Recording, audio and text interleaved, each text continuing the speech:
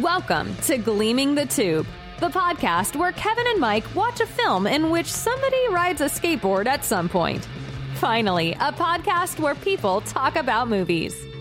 Hi, Michael. Hi, Kevin. 2023's Barbie, directed by Greta Gerwig, who also co-wrote the film, is based on the long-running and popular dowel line from Mattel.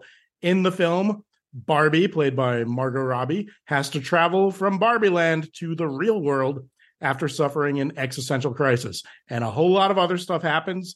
And here to join us to talk about the film is Faya Creed, author of fantastic children's books, among other things, especially Super Pizza and Kid Kale, which my son Alexander in particular loves. Thanks, Alexander. Love that kid. Thank you so much for having me here. I'm so excited to talk about this movie.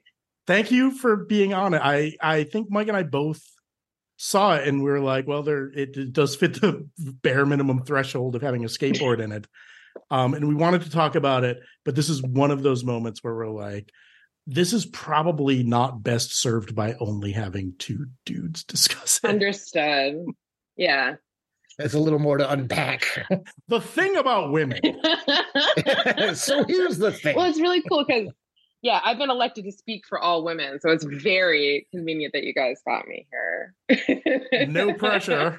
Well, there's a speech by America Ferrara, and that told me a lot of what I needed to know. No, but seriously, I think I am impressed that the Barbie movie was able to come out and be like both a really fun, funny, visually spectacular film, yes, but also was able to like have some stuff going on below the hood.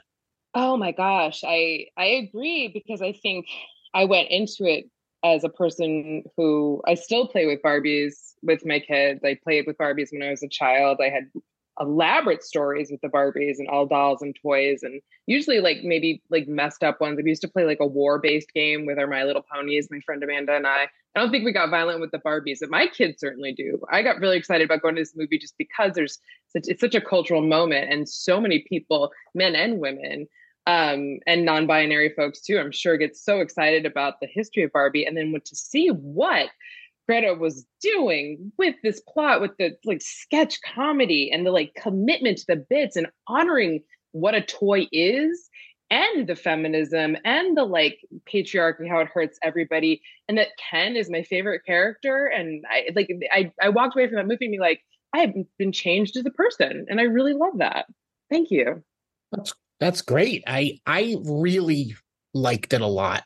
I wouldn't say that I went in with zero expectations. I kind of knew the deal when I walked in, but I felt like to have it deliver both as a really, really great, fun, awesome, exciting movie, but also like totally stick the landing on what they were trying to get across was pretty fantastic to me. Yes. Like to balance the fun of like, what would it be like if dolls were alive in a magical land, and like the exact Barbie's dream house that my daughter has upstairs, with also like a brutal look of what it feels like to be a woman in America, in the real world, that I don't think my kids had ever really seen before. That was a little shocking for them, actually, to see people. When she says, literally, she's like, there's definitely an undertone of violence with the way people are talking about me, and just calls it out so hard. It was harsh and beautiful and hilarious. I was very excited to see this kind of filmmaking applied to like a Mattel doll. It's like none of it makes sense, and I really love that part too. Well, I also really liked that it felt like Mattel sort of like co-signed, like, okay, just lean into it. Like clearly there are not, that some of the stuff about the Barbie universe and message has possibly not aged very well. So we'll just go ahead, like tear into it, and we'll kind of like, we'll kind of like nod knowingly, like, yeah. One of the things I saw Greta Gerwig say in interviews was that there was some trepidation on Mattel's part about where she was going with the film, but that because the film had so many issues that Mattel might need to address, that they didn't know where to start. And she was like, if we had played it more tame and only had one or two things that they could have fought, we probably would have lost. But because, I think they had gone down the road a bit. And there were so many things that a multinational toy company might not want to have. They were able to sneak through way more. That's so brilliant. That's the same tactic that Trey Parker and Matt Stone took for the Team America. Team America, right? Yeah, they put so much stuff in that they just chopped the like really bad stuff off and still left us like a rotted movie to enjoy. I think that's brilliant.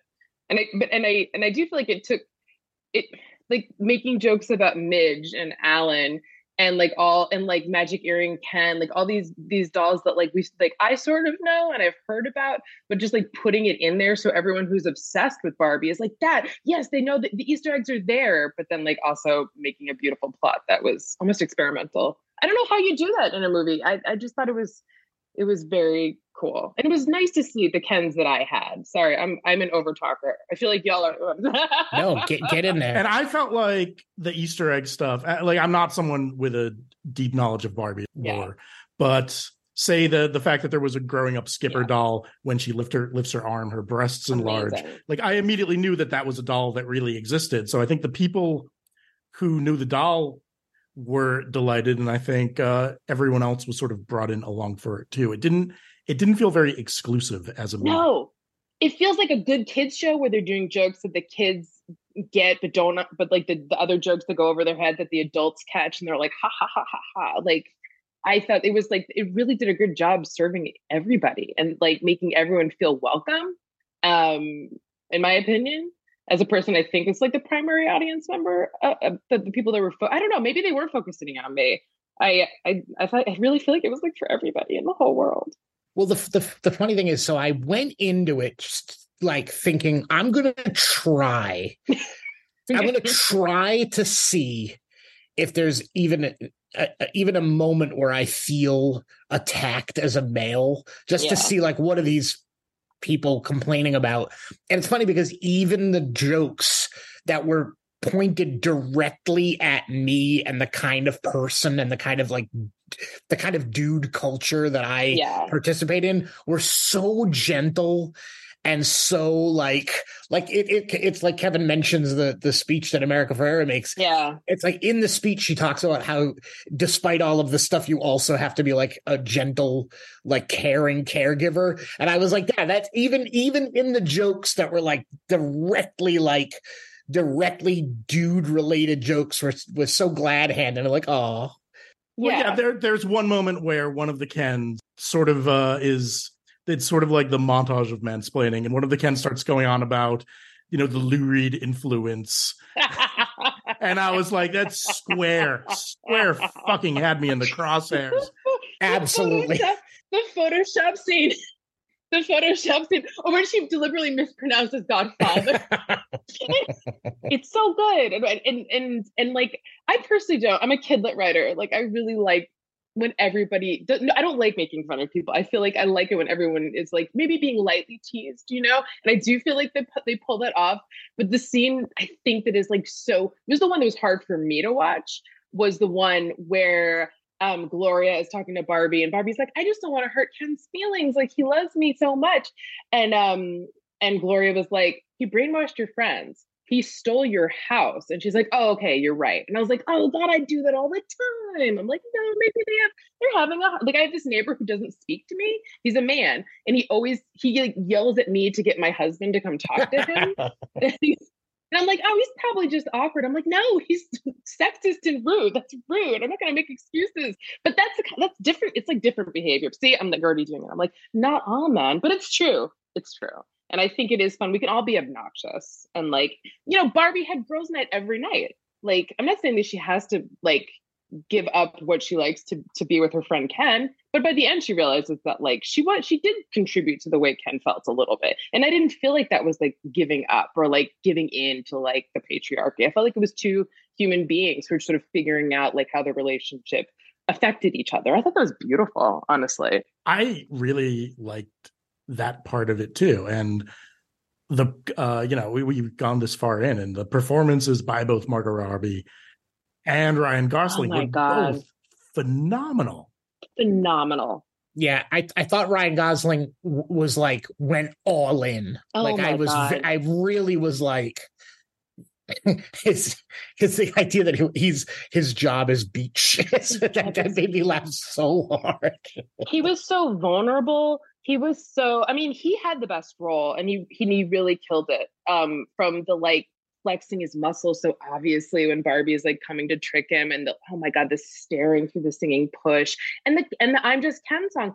Y'all, when that song started playing, and my soul left my body, because it's like I love a campy musical moment. I love a ballet, like making fun of the Oklahoma ballet moment in a movie, which they did in Cannibal the Musical too. I'm like mentioning Trey Parker a lot tonight, but like I think, it's like it was just so. It just felt like it served even like nerdy film people. Like it was there for us too. God, it was so heartfelt. Yeah. Oh, absolutely. Yeah, man. A musical number? Are you kidding me? I love a dream ballet. Love a dream ballet. That's where like Barbie World so reminded me of Umbrellas of Cherbourg and Singing in the Rain and oh my God, and Red Shoes and just all of these like really beautiful Technicolor films that all have dream ballets in them. American in Paris. Yes. They all have dream ballets. Oh my God, there's so many dream ballets. It's fun to love something but also mock it, and I think that's what the movie's doing too. That's why it feels so cool. I'm going to cop to the fact I've never heard the term dream ballet before, but I know exactly what you're talking about, but I've never heard it. There was a trend, I think, after Oklahoma came out that dream ballet was like 17 minutes long, and I remember reading that Gene Kelly was like, I have to have a 17-minute long dream ballet in every movie I make. That's the standard we're setting now. It's like so bizarre, but yeah. It's an important thing. It was in the 60s musicals, I guess. Oh, God, I love it so much. I seem to recall now, I remember seeing all that jazz in the theater with my parents. And there's a pretty fantastic dream ballet and all that jazz, if I'm not mistaken, which means that I'm going to have to now go back and watch all that jazz because I need to see it. We should, watch all the dream ballets back to back. Oh, yeah. Yeah. I think that is when we're done with the skateboards.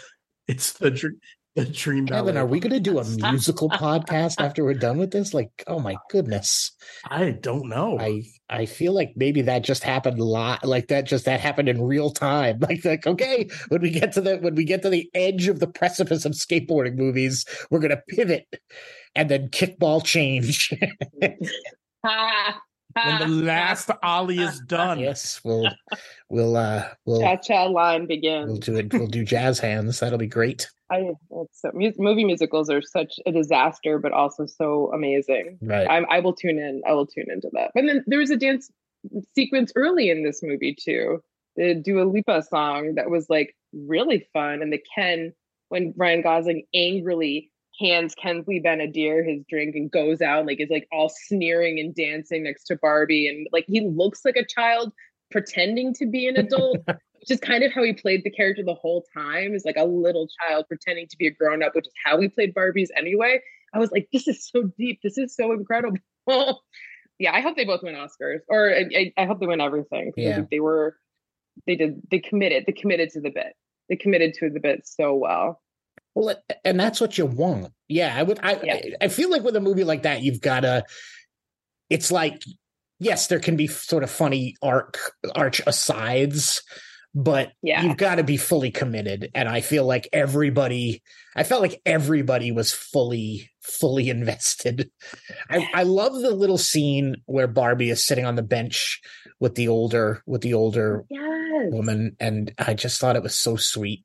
And then Rhea Perlman, are you kidding me? Like, how? Oh my God!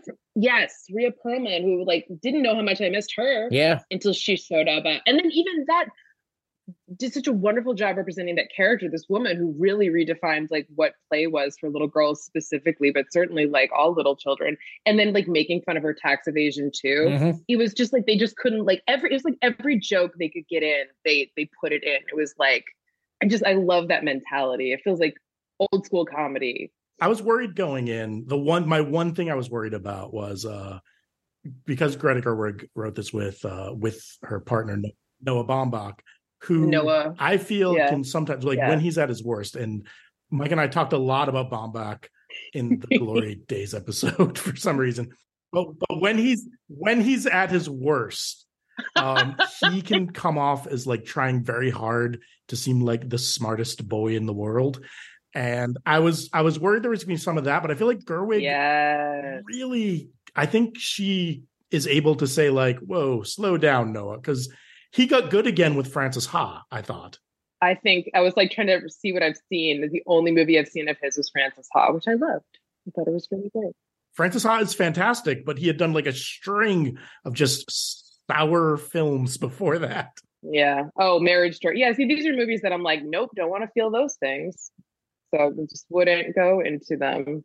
But Frances Ha, I thought, was such a really kind of like open, kind movie, if you can even say that. Yeah. Like I really how Frances was flawed, but the movie didn't hate her. Like I loved Frances Ha, but I think some of that comes from Greta Gerwig writing it with him, because I think, you know, she's gone on to she did Lady Bird, she did Little Women before this, and I think both of those movies are great, but I don't think either of those movies made you immediately think that she had this in her. Yes, this like genius level, like, and I don't know if this is the Margot Robbie energy, because I know that she was the one that was pitching the movie. She's the one that brought Greta on. I know that when they were writing the script, they had, they had, why can't I remember his name? It's so bad.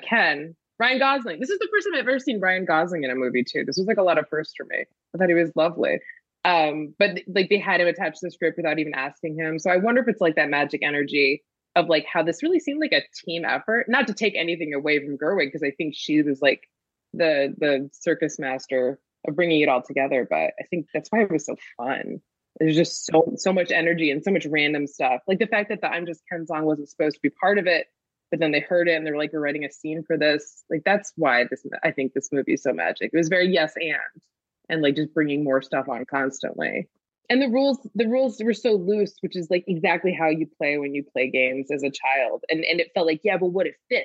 Well, what if there's a flying thing? What if they do this? And that's felt really appealing to me. Like also just thinking about kids and the way we play and the way we like the dressing up is part of it and the hopping off the house is part of it, but part of it is like the dance parties and like the pretending you're on a horse. Oh, the Malibu Beach battle scene with all the weapons that were just toys, and it felt like so obvious, but also like I'd never seen anything before. There was a Ken giving mouth to mouth to his hobby horse. There was like, and then one of the Mattel guys actually gets shot. Did he really get shot? I don't know. It was so wonderful and chaotic. I actually, so the part that I did not expect that I really, really liked was in the very beginning of the movie when they're sort of like establishing the Barbie world, the fact that there's no water in the pool and that the ocean is just a backdrop, and that that they don't walk down the stairs, they just float. I thought that was so smart. Like, it was really smart because they're playing, yes. And Playing. And then also like then the passage into I love it when a movie has that element of magical realism where it doesn't feel the need to explain like how they basically got to the real world from Barbie. Yes. They just take a trip and now they're in the real world, and and I also thought it would have been really easy to make the real world overly harsh to Barbie and Ken, but they didn't do that either. They were just sort of, okay, now we have to adjust to these new surroundings. I was fully expecting to watch him, seeing the trailer, I was fully expecting an hour of Barbie in the real world having like wacky misunderstandings about how she should act. Like misadventures in the real world. Yeah, like Elf. And then, and instead there was 10 minutes of that, and they got all the jokes they needed to in, and then they did other stuff. They sure did. Yeah. No, I thought that was actually really brave, because I'm sure that's what like everyone thought. Everyone wanted the movie to be. It's like, wouldn't it be so funny if she thinks everything's perfect and boop up up? And it's like, it's not. It's actually really upsetting. She's there in the real world because she just realized that everything isn't perfect. So you don't have to nail that home too hard. Yeah. Oh man. Exactly. I really did enjoy the hell out of watching this movie. Yeah. Me too. Yeah. There's no the fact that it was all practical when they were going to the real world, that like none of that was, I read that and I was like, this can't be, that they built that whole set it really just feels like it was dolls that made this movie. Maybe that's it. Like maybe the toys made this movie to make a point to us about something, about how we all need to play. And I had to see it twice because the first time my mind was kind of blown. I wasn't expecting it to be like so heady and like have to figure stuff out. And the second time around, like spoiler alert, like when she decides to be human at the end, I was like, okay, that's kind of a little weak, I thought, the first time around. I'm like, oh god, she's gonna be human. Although I love the end scene, it was brilliant. But the second time I was like, yes, because what we were supposed to take away from this movie, I think, is that none of us can be perfect, and we all need to embrace who we are on our own with our imperfections, which I think is a very like it's kind of a picture book concept too. Maybe that's why that's my interpretation of it. But I thought it was just like obvious, but also like subtly obvious, and I loved that because I do like I never thought of my Barbies or my toys as perfect, but I know a lot of people do. Like as a little girl, I remember sitting when I was like 6 years old with my friend Amanda playing Barbies at her house because she had the good Barbies, the good outfits. And we were discussing how like our parents were concerned we were playing with Barbies because we would be like, we would think we had to look like them. And we both were like, that is the stupidest thing we've ever heard because this is a doll and we know that we don't look like this doll. And who knows, like deep underneath, maybe there was some stuff, I'm sure there was, but like we always had that separation between like, this is a fun doll and like, you know, womanhood.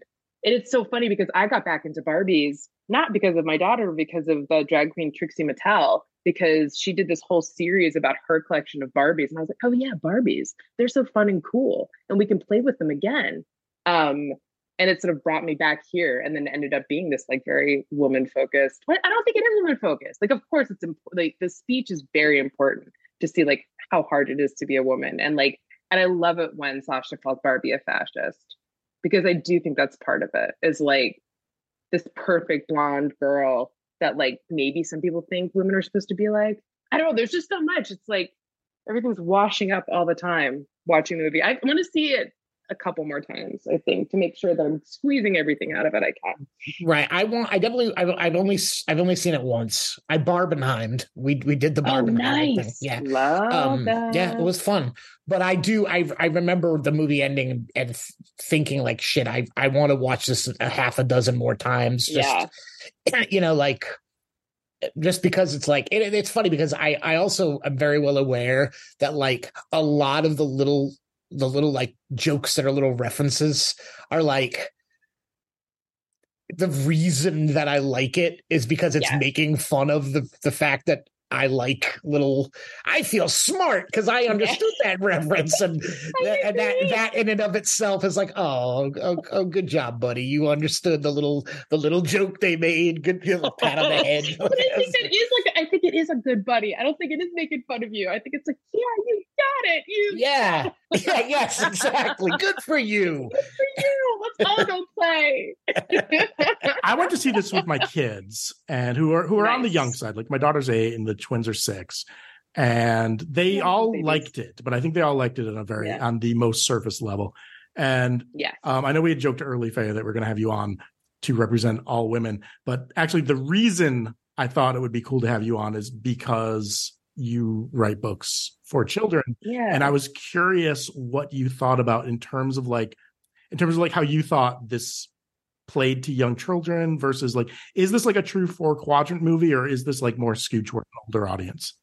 It's definitely more to teen girls. That's the sweet spot, I think. I discussed this a lot with my husband because I remember looking at it before and being like, should I even take my daughter? Like, is this going to be like too, like, I just didn't know what the content was. I don't know why it was 13, I think PG-13, but I really think that it ended up being either probably deliberately, because Gerwig is a genius, but Mabel had a totally different movie experience than me. And Harvey, my son, who's 10, had a totally different movie experience than me, like starting with the 2001 reference at the beginning, which is a well-known like anecdote about Barbies, about Ruth seeing that there was only doll babies, and this like, but that beautiful moment of like this evolution in play was so funny. When that one kid with the glasses started smashing the baby dolls and their heads were cracking open on the rocks, Mabel was a little taken aback, but she loved it. My son was like guffawing. He thought it was so funny.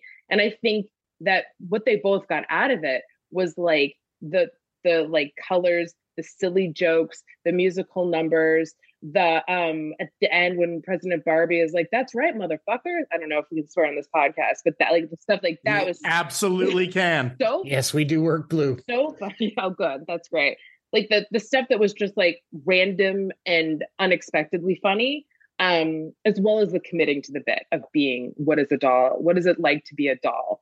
And when they got arrested and like the things that were just like high humor, they got that level out of it. And I think that Mabel was really surprised by the content that talked more about how difficult it is to be a woman. And my son too was talking about how I remember I can't remember why we were talking about it with the patriarchy, and he was like, men's rights groups. Why do men's rights groups exist? And I was like, yeah, I mean, nobody knows, honey. And my daughter was really mad for a little bit about what she'd seen. She didn't say it exactly, but she was like, it's not fair that like, why would people like treat women differently? And I'm like, baby, I don't know, but it's now, and it's something we can talk about. So like they were disturbed, I think, in a healthy way, in a way that good movies, I think, can challenge you without it being like gory or like weirdly sexual or like whatever. So for me, it was like challenging, but really enjoyable for both of them. And Mabel does want to go back again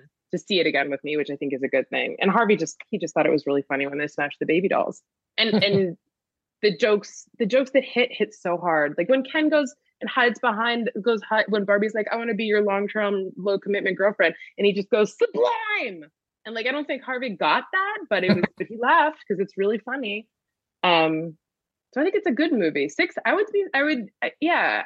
I'm curious to see what your 6-year-old thought of it.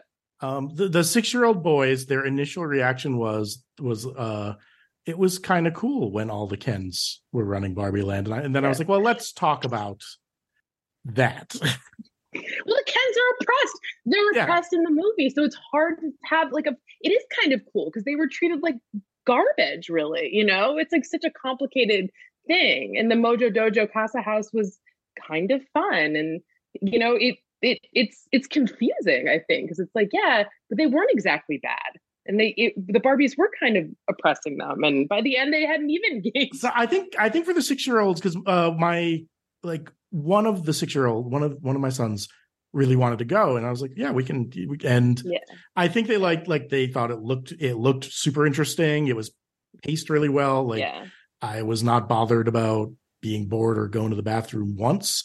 And nice. I think my daughter was a little bit more receptive to the message and criticisms I've seen of the movie. I mean, obviously there's, the worst people in the world are kind of complaining about how this is the woke Barbie. And I don't even want to that's not even worth engaging with.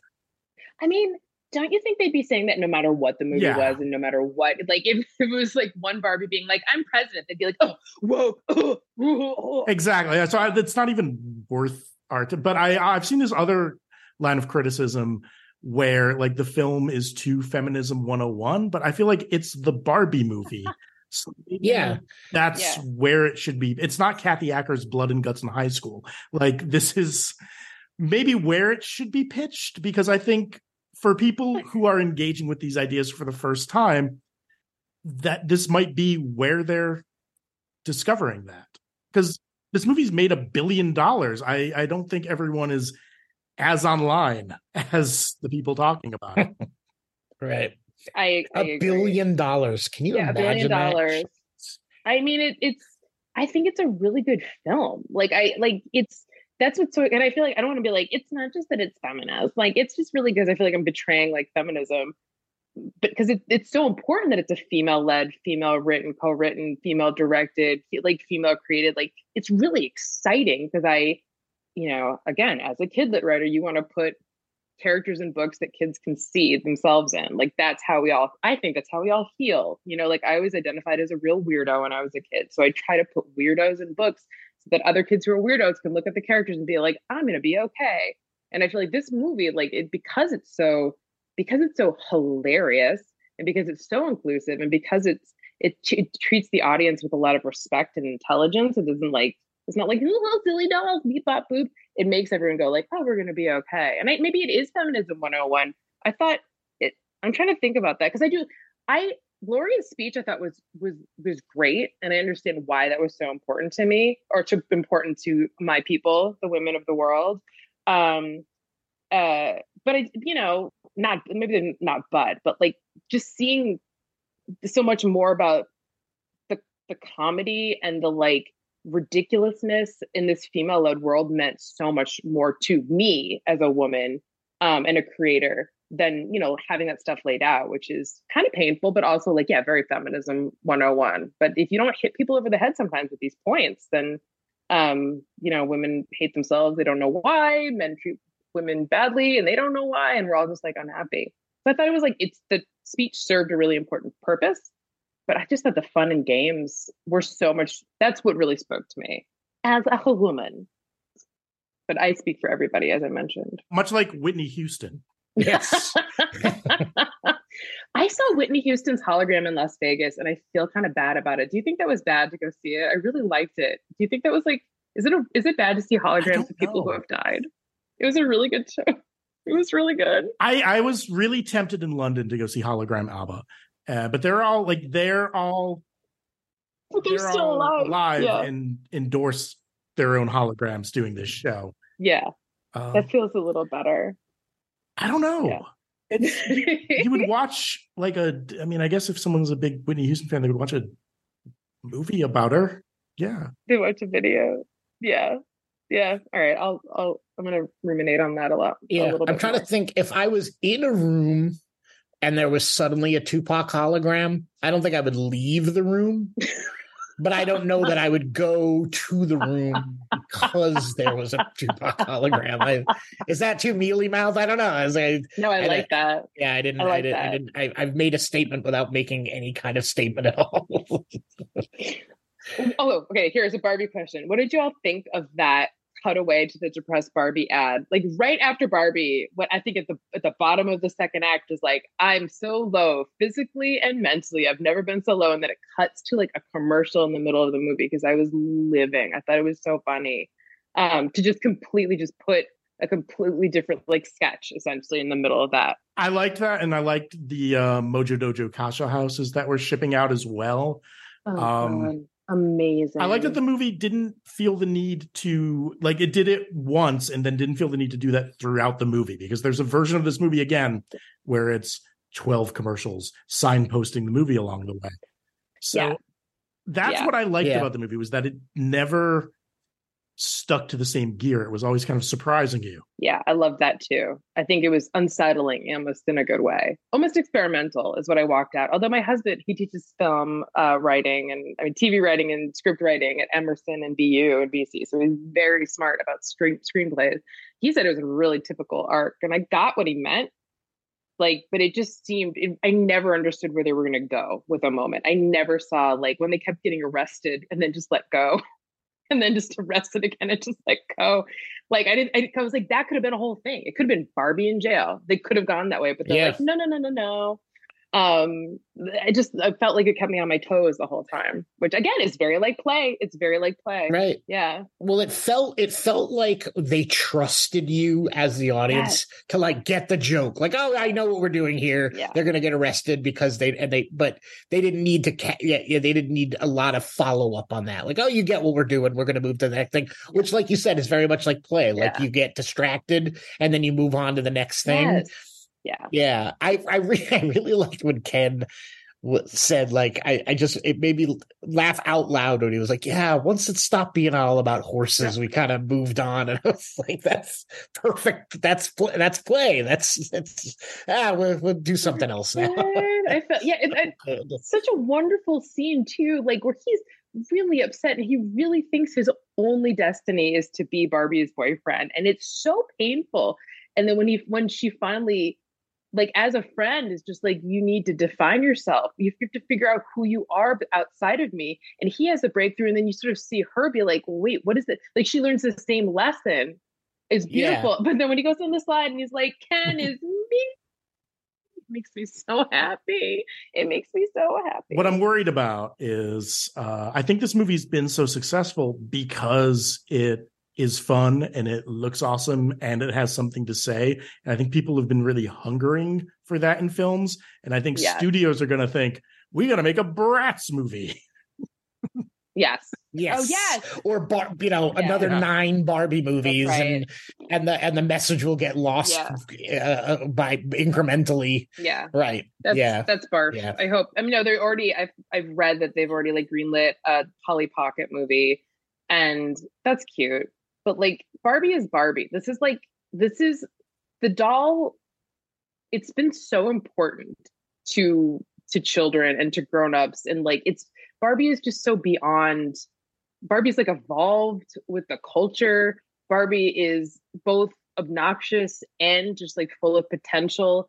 Like Barbie is an icon on her own, and so is Ken, and poor Alan.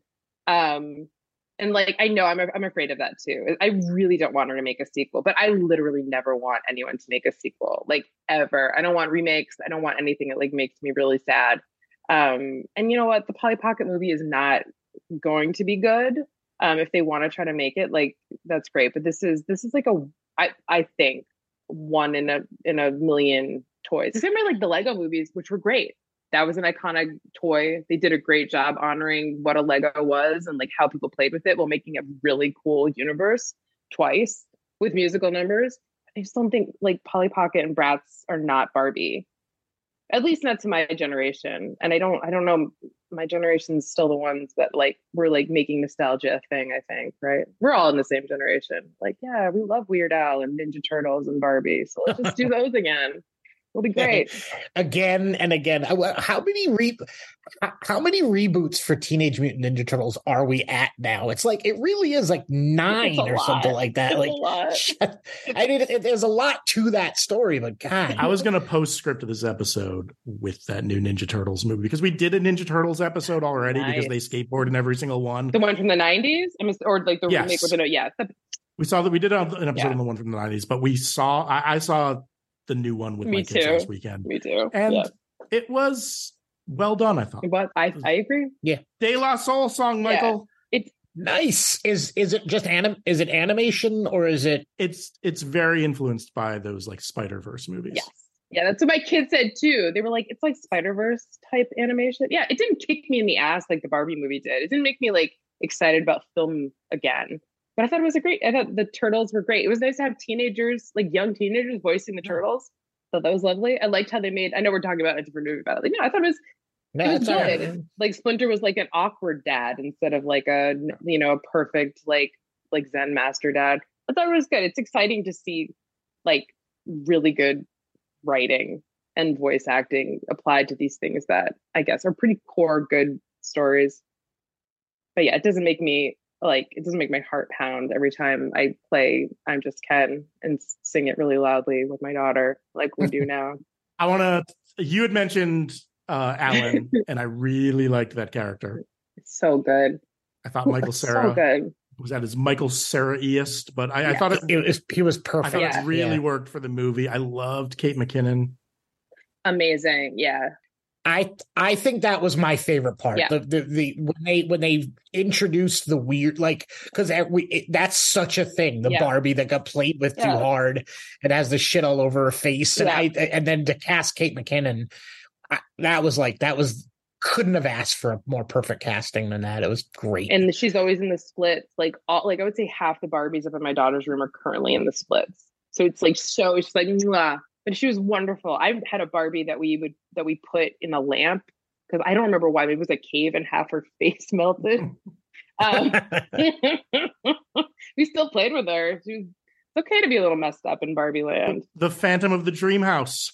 Phantom of the Dream House. Yeah, absolutely. No, I love that scene, and I loved Rob Brydon popping up as Sugar Daddy Ken. I was like, what is happening? What is happening in this movie? And all of the weird Barbies were great. And did you guys know that Midge and Alan are canonically married? They were the ones in the I did happy not know family. That. Yeah, so I really liked that they just didn't address that at all. It was really funny. And I loved Midge that just never had a line because she was pregnant, and Alan who just didn't want to be in Barbie land with the Kens. And I don't know, I don't know what his deal was. And he was just so wonderful. But the fact that when they're trying to escape and he yells out, "I'm Ken's buddy. All his clothes fit me," which I didn't know at the time, but I can confirm is like what was written on the box. But I could tell that's what they were doing. I love Alan. Yeah. I love Alan. Yeah, it was great. Yeah. The awkward non-Ken doll. Like we didn't even need a Ken, but they made Alan. So Ken wasn't so lonely. And even he's not accepted by the Kens. It's just wonderful. I think it's great. Oh my God, when they see the pageant in the real world and they're like, "Oh, the Supreme Court," that really tickled me. The whole script was so funny. It felt like one of the themes of the movie is it's like something can be great and not be perfect. Like Barbie obviously has, it's like that, whatever pejorative term you want to use, whether it be problematic or didn't hold up well. It's like some stuff is obviously bad and it doesn't hold up well, but some stuff is like, it was of its time and it's not great, but it's also not, like we can learn and move forward. And I really liked that attitude in the movie was just, I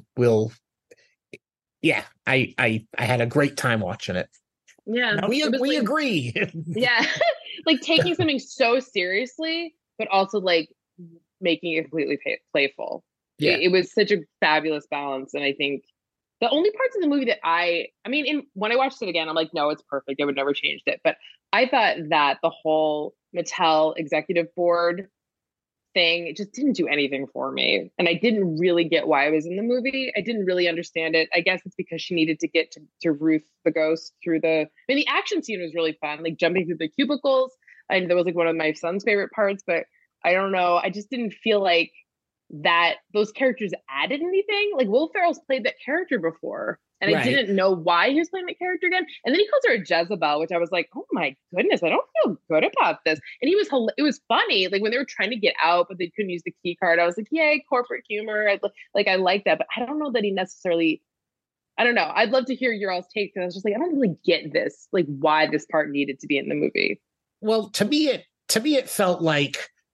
Kind of like what we were talking about where they make the joke, but they don't need to belabor the point too much. I think the main joke is 12 cisgender white dudes are making all the decisions for what's essentially supposed to be a toy aimed at young ladies. Yeah, empowering young girls. But so I like that they didn't hang on to that too much. Yeah, but but it is also I do like the comedic.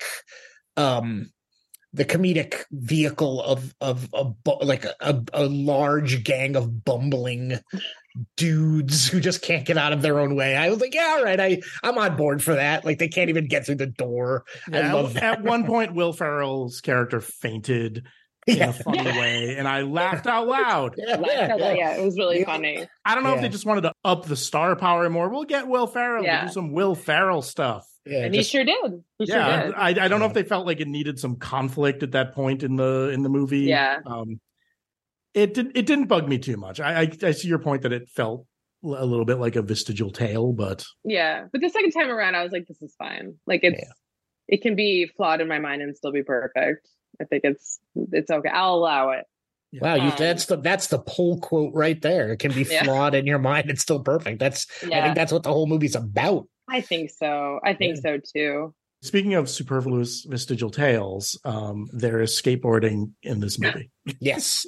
Somebody holds. Does anybody actually? I only saw it once and it was in the theater and it was after Oppenheimer. So I was looking like I was really, once they were on the Venice Beach boardwalk, I was like, well, there's definitely going to be skateboarding. And I saw a bunch of people holding skateboards, but I don't know that I actually saw somebody riding a skateboard, and who gives a shit? Yeah, I saw skateboards on Venice Beach, which I think is like the same exact criteria we use to do Back to the Beach. Yes. So in the exact same location. Yeah.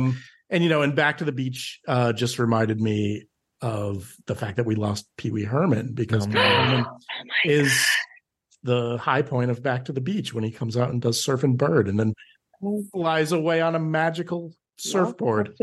Watch that movie film. That sounds great. Yeah, that was awful. Oh, it's fantastic. That was, losing Pee Wee Herman, that scene sounds amazing. But yeah, Paul Rubens, Pee Wee Herman's not real, but he's real to me. That's the same energy as this movie, Pee-wee's Playhouse, with the chaos and the like danger and the like we don't know what's about to happen. Like there's a reason this kind of stuff speaks to the youth and the adults too. We did a Pee-wee's Big Adventure episode. You should. I declare it's the greatest motion picture ever set to celluloid.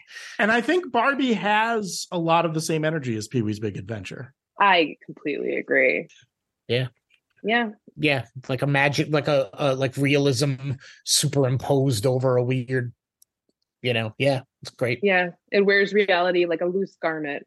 And it does humor really seriously, but in a way that is so delightful.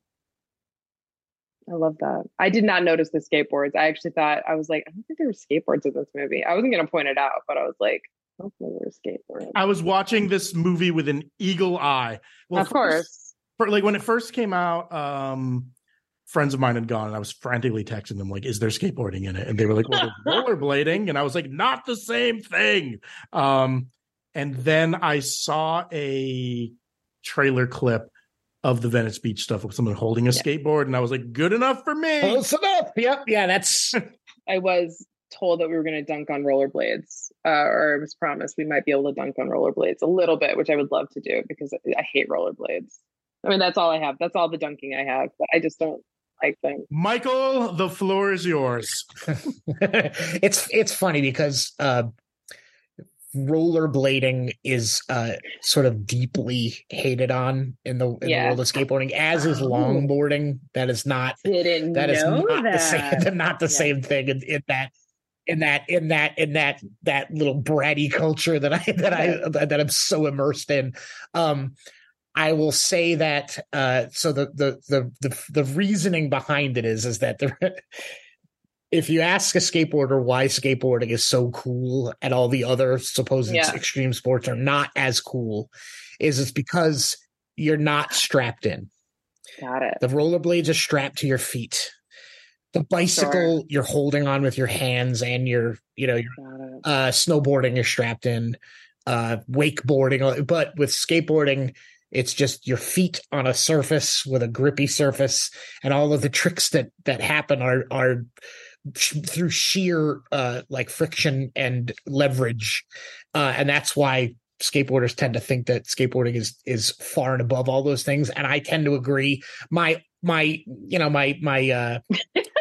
I've cooled a little bit on my vitriol against rollerblading, especially because now it's in the extreme sort of inline. That's what it's referred to as. I'm a quad skater, just to so you know who you're talking. Sure. Yeah. So you can insult me, but that's why I hate inline skates, because I think they're not as good as quads. Yeah. Right. Well, if the quads I think quads are roller skates are much cooler than rollerblades or inline. But the fact at this point, and maybe this is just me showing my age or a level of maturity the fact, if the people that are still into it, if you're still into it when the world has really cooled off on a subculture like that, and you're still doing it, good for you. Do you remember soap shoes? So soap shoes were this product of the very late 90s and early 2000s, and they were essentially just a pair of sneakers with like an insert in the bottom that was almost like a piece of plastic, and so you could run and like slide down handrails and things like you were rollerblading, but without the wheels. What? So I mean, and that's the very, very, very shallow chaff end of the extreme sports. But there are still people who do it, and to them, I'm like, all right, you know what? Good for you, man. You have to love your life. How am I going to hate on the fact, like you got into it when it was a popular, interesting thing, and it's the sun has so set on that. So I feel the same way about the aggressive inline guys or people like.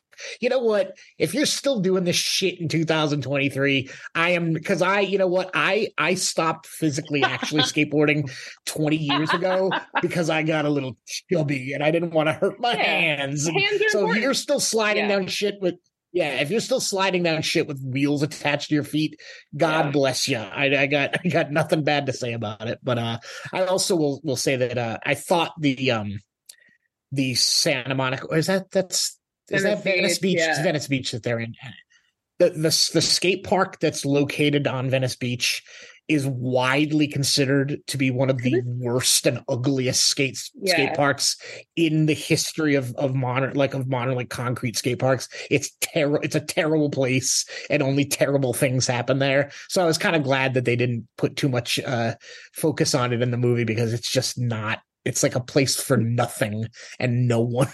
It's gross. So do you think that part of the reason that you love skateboarding is because, like horses, they're just an extension of your body, like the patriarchy says, but only not the patriarchy? Yeah. So what you're saying is that you want to live in the kingdom, and that and just ride my skateboard into infinity. Yeah, it really does. In the Mojo Dojo Casa skate park. Yeah. Yeah, it's skateboarding is this funny. There's a former pro who was talking about skateboarding one time, and he said, if you really stop to think about it, in a way, it's almost like you're really into just like dancing. You're just making these, cool forming these positions, and little patterns, and it's like, I feel like every skater who read that interview was like, "Oh, that's too true. You hit too close to the nerve there." But it is. It's like it's this just aesthetic pursuit of this silly pastime. But I just think it's like I think a lot about aesthetics, and when I was a kid, I saw a person on a skateboard. I was like, "That's the thing. That's what I like." And now I'm 48 years old, and I still can't stop talking about it. So I think that's cool. I think skateboards are cool. I just don't think inline skates are cool. And I never have. And I find them very hard to ride, and I am annoyed. Well, so you'll be glad to know that it's almost like there's a kindred attitude about that with skateboarding. That does make me feel better. Skateboarders not too into the inline guys. Have you ever seen skateboarders try to fight? Like, has there been like a brawl between inline? I guess they would be bad because they're on wheels. They have to stop and like untie. The very first movie we did is a movie from the 1980s called Thrashin'. And in that one, the skateboarders are at war with the break dancers. Yes, they yeah, he's like, breaking so old and lame. Yeah, that was a movie where the skateboarders were at war with each other, which is actually way more accurate. Yeah. You get a room full of skateboarders together, and none of them will be able to agree at all on what is good skateboarding and what isn't. So that like inline, so the bigger beef. God, we're getting into the microbes of this. The bigger beef. So good. So skateboarding does tend to do a lot of damage to the obstacles, like the because of ledges and curbs, because of the boards and the metal trucks. But even more damage is done by the BMX bikes. And a lot of times at skate parks, if there's anything that's not lined with like a metal edge, like a natural like marble curb, gets completely destroyed by the metal pegs on a BMX bike. So that's when I've seen hands get thrown, is when BMX guys come and it's funny because the skateboards are doing a lot of damage as well. So it's kind of like, are we really all just sort of fighting about the same thing? But yeah, but in terms of damage, I think inline probably does even less, because there's those plastic. Now the wheels are set apart a little bit, and there's like almost like a plastic gully. Yeah. So yeah. So in a lot of ways, the rollerbladers are doing less damage. See, the kids' book version of this would be like one kid who like owns inline skates, and like the neighbor owns a skateboard, and then another person owns like a BMX, and they're like all fighting because they're all trying to outcool each other. And then someone on quads obviously would come up and be like, actually, we're all just trying to have fun. And then they all become best friends. That's the book. But let's print it and put it on the market. I'd read the shit out of that book. You've solved it. Yeah, I solved it. We're making power moves here. We do. Yeah. But rollerblades suck. Yeah. No, I think it's fun. I think it's fun. We all have to have things that we love. And I do feel like I've aged out of wanting to argue with everybody about their opinions, which is very peaceful for me. But I do think it's fun to have little opinions, and you're like, well, your opinion's a little wrong, and I want to beep bop boop boop. I think that's beautiful, especially when it's your friend, when it's two people who both like something, and you're like, well, I beep bop boop a dop, and you're like, well, no, I beep bop beep a bop, and you're like, oh, you're my best friends. And I will tell you, if you want to talk about a subculture with a lot of opinions about things, for skateboarding, for a pastime, and I almost called it a sport, but it's not really that. But for a pastime that loves to like pride itself on being like open and free and no rules, there are so many rules. Can I share with you one of the I might lose the audience here, so Kevin, maybe you can edit this out if it I'm turns still into here. nothing. You know what? The audience can deal with it. We've given them lots of stuff, and now we're talking about this. But I love the space. Yeah, okay, running. There's a rule very specific to the East Coast in skateboarding. It's called the Forbidden 14. Now, to anybody listening to this, if I don't get this exactly right, I'm by no means putting myself forth as an expert, but the general idea is, and this is so ridiculous that it's almost hard to even have it come out of my mouth. So the Forbidden 14 refers to the rule where if you're skating an obstacle like a concrete ledge that's not like a round bar like a handrail, but a concrete ledge like a curb or like a planter, you're not supposed to do any tricks that involve sliding in the middle of the board. So the space between the two trucks, or the 14 inches in the wheelbase, is the Forbidden 14. And you're only sliding on your nose or your tail or doing tricks on the trucks.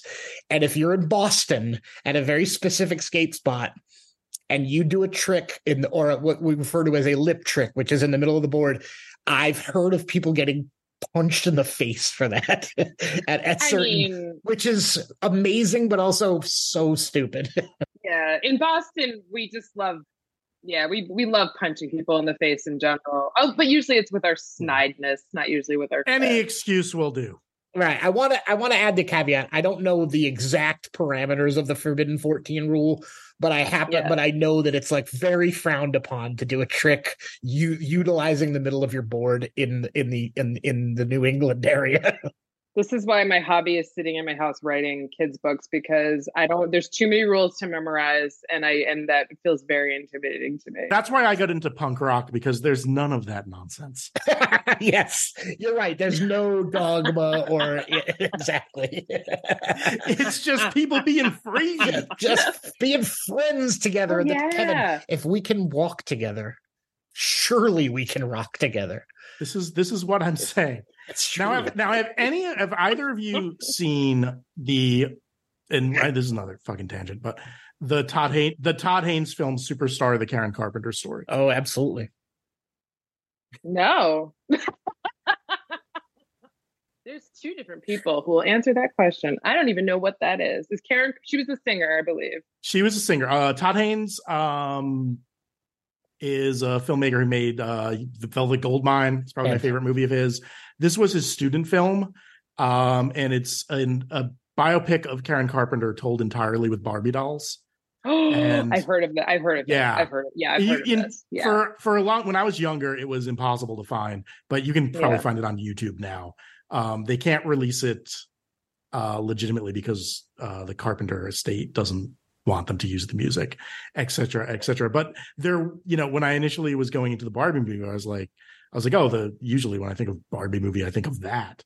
See, like, I don't know why I just said see. Oh, I do know why I just said. It's because Barbie touches every piece of culture. It really feels like that. It's like making fun of Barbie, but it's also like using Barbie as like an extension of something, of pop singers, of like, but it's also bizarre. And like, it's a kid's toy, but it's so obviously could be made sexual, but it's not. And like, it feels like everything. There's a meme of like a messed up looking Barbie, like who's like exhausted. That's like on like every meme of like, I'm a tired mom. That's not a good meme. I don't know what a meme is, but like it's. I remember on Drag Race. I'm obsessed with RuPaul's Drag Race, and I think it was season 3 that one of the mini challenges was to take Barbies and turn them into drag queens and like make them all messed up and stuff. But it's like Barbie's always there. Barbie's always part of it. Barbie's just like always within reach to like be used for like a joke or to bring into the game, or like the Toy Story Barbie, which I actually feel like she really may have inspired parts of this movie because of her speech about being ruled is I wish I knew it off the top of my head, but she was like a very like for the people Barbie. Yeah, that's from Toy Story 2, right? She's like the tour guide. Yeah, that's great. Why? Oh, yeah, she was the tour guide in Toy Story 2. Yeah. And she had a speech in Toy Story 3. Oh, my God. Authority should derive from the consent of the governed, not from the threat of force. That's what she says in Toy Story 3. Yeah. Yes! And I think maybe that was like the spark. But I also feel like that Barbie has always been around, like in my experience. She's always been a little radical. She's always been like whatever you want. So even though like the whole bullshit of like, you can imagine yourself in Barbie that the beginning of the movie says, it's like, you can be an astronaut. Little girls can be, they think they're an astronaut. They can be a doctor. They can be whatever. It's like both ridiculous, but also like, yeah, kind of. Because she's been around and she's like just part of like the like childhood culture. Right. And I think that's really cool. And a lot of my mom friends don't have Barbies for their girls because they're just like, do we still do this?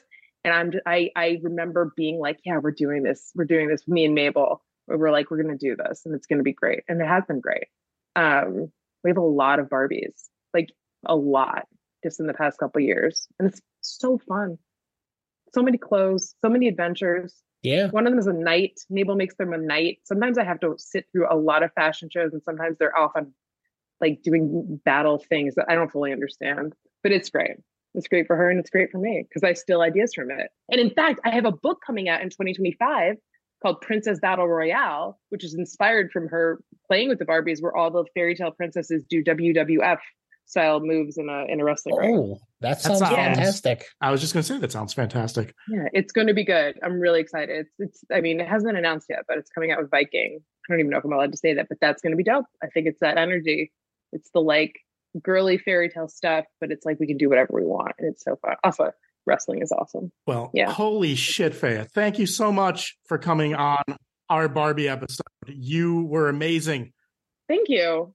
I have never done something like this before, so I was definitely afraid I was doing it wrong because I'm a woman and I apologize. No, this is great. Thank you so much. We didn't talk about the gynecologist moment, but that was great.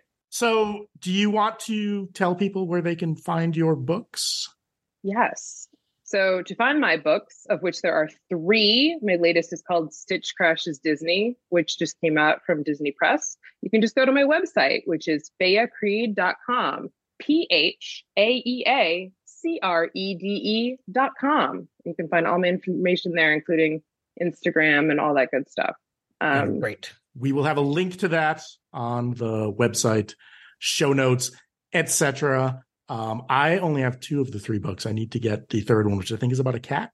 Yes, Jet the Cat is Not a Cat was my debut book. And it's about a cat who likes to swim and all these animals tell her she can't be a real cat. And so she goes on an adventure to figure out what she really is. And surprise, surprise, she gets to be the kind of cat that she wants to be. It's funny, though. I only write funny books, but also like, emotional, deep down crying books, because that's what all writers do, I think. And Mike, I think you would like Super Pizza and Kid Kale. I perused it a little bit and it's great. I love the artwork. Thank you. Yeah, Zach Smith, he's out by you. He's in LA. He's an animator. He's great. Thank you for joining us. Bye, Mike. Bye-bye. Bye, Faya. Bye, Kevin. Bye, Mike. Bye, Kevin. Bye, Faya. Bye, Mike. Bye. Thank you for listening. Our website is gleamingthetube.net. We're on Facebook at Gleaming the Tube, and our email is gleamingpod@gmail.com. Production assistance by Liam Gray. Music by Kissing Contest. Skateboarding is not a crime.